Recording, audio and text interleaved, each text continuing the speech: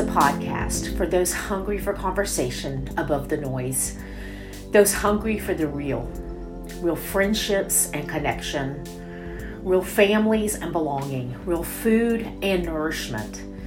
You know, we've all seen what fake and imitation does to our souls and to our stomachs. And we are discovering more and more as a society that we can't survive on only what man can create or make sense of. To live our highest, purest lives requires faith. Faith that there is a one true God that holds all of this together. And each of us is here at this moment in time for a reason. You know, you might not believe that, and that's okay. I'm glad you're here.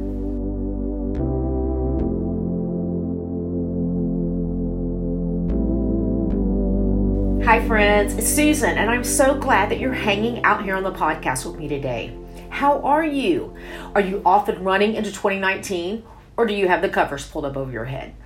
You know, if you've been around for a while, you know that I am a seasons girl. I love seasons, and almost all of them are my favorite when they arrive, except for one. Sorry, summer. But here's the thing. I have learned that life is made up of seasons. So instead of fighting the current season that you might find yourself in, I've learned, and still learning, to stay present, to keep showing up in whatever season I find myself in. You know, and some seasons are just naturally cozier and you'd love for them to hang around longer. But scratch that, I need all of the seasons in my life.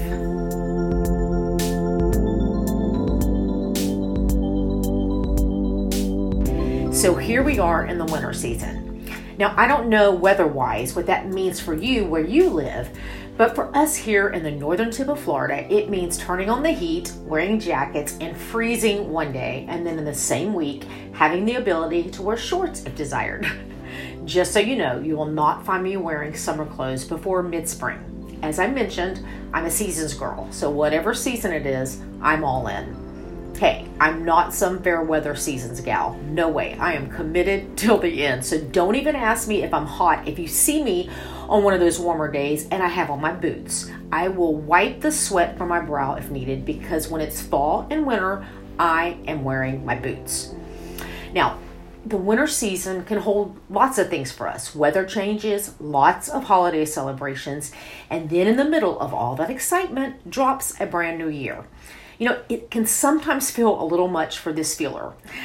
I sometimes think, can we just spread all of this out just a little bit? But okay, back to the new year.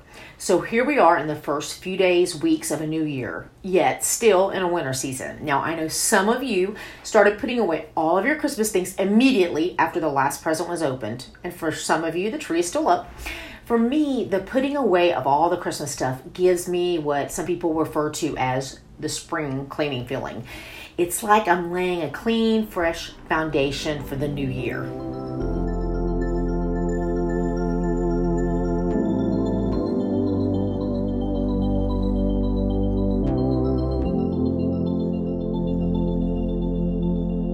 A few years ago, we downsized from our 4-bedroom house to a much smaller apartment as we were choosing to move from the suburbs to the urban core of our city. Now, we knew the apartment was just a transitional move to help get us in this new area. And around that same time, I read the book Essentialism, The Disciplined Pursuit of Less by Greg McKeown, and it really spoke to me. I loved it. So we went through all of our belongings and we got rid of anything that we didn't need. We put the things in storage that we knew we wanted to save and knew we would need later after this temporary move.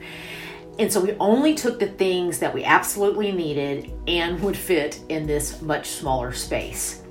And I've got to say, it was a lovely move. It was so freeing, and we really enjoyed our time in this smaller apartment. We did need more bedroom space, but we did love just the downsizing and living lighter. So fast forward to the last few months where we have now moved back into a 4-bedroom house. We've taken the things out of storage, and once again, we are going through stuff and evaluating what we need and what we desire to keep. You know, I mentioned in the last podcast about things feeling so noisy in the world to me last year and me disconnecting from a lot of that noise. And in Essentialism, Greg talks about how everything is noise. Our stuff is noise. And I've been reminded of that as I've been taking a lot longer than normal in setting up the rooms in our house. He says in the book, the way of the essentialist means living by design, not by default. And for someone that wants to hang on to everything that speaks to her, living by design is a full-time job.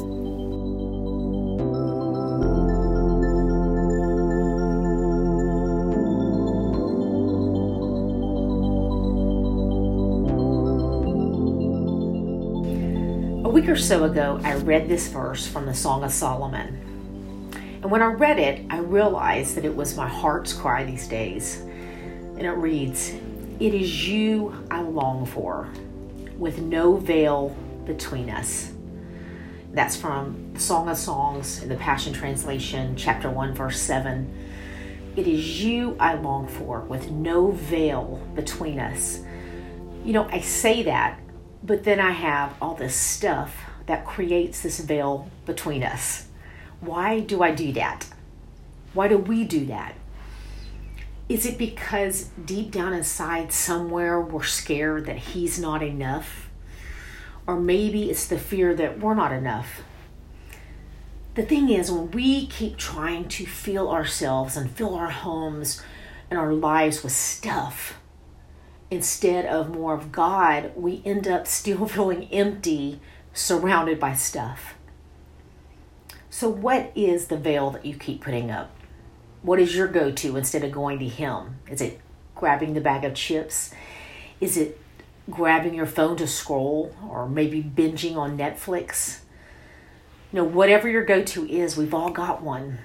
You know, last year was a big eye-opener for me as far as technology, more specifically the one that was usually found in my hand back then, but more on that in a future podcast.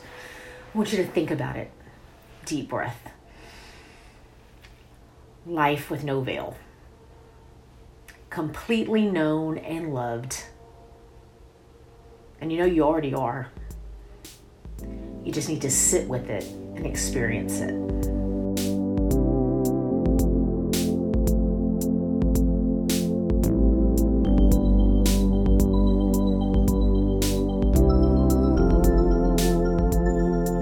Hey, thanks for spending a few minutes with me today, and I would love to offer up a prayer to close us out today.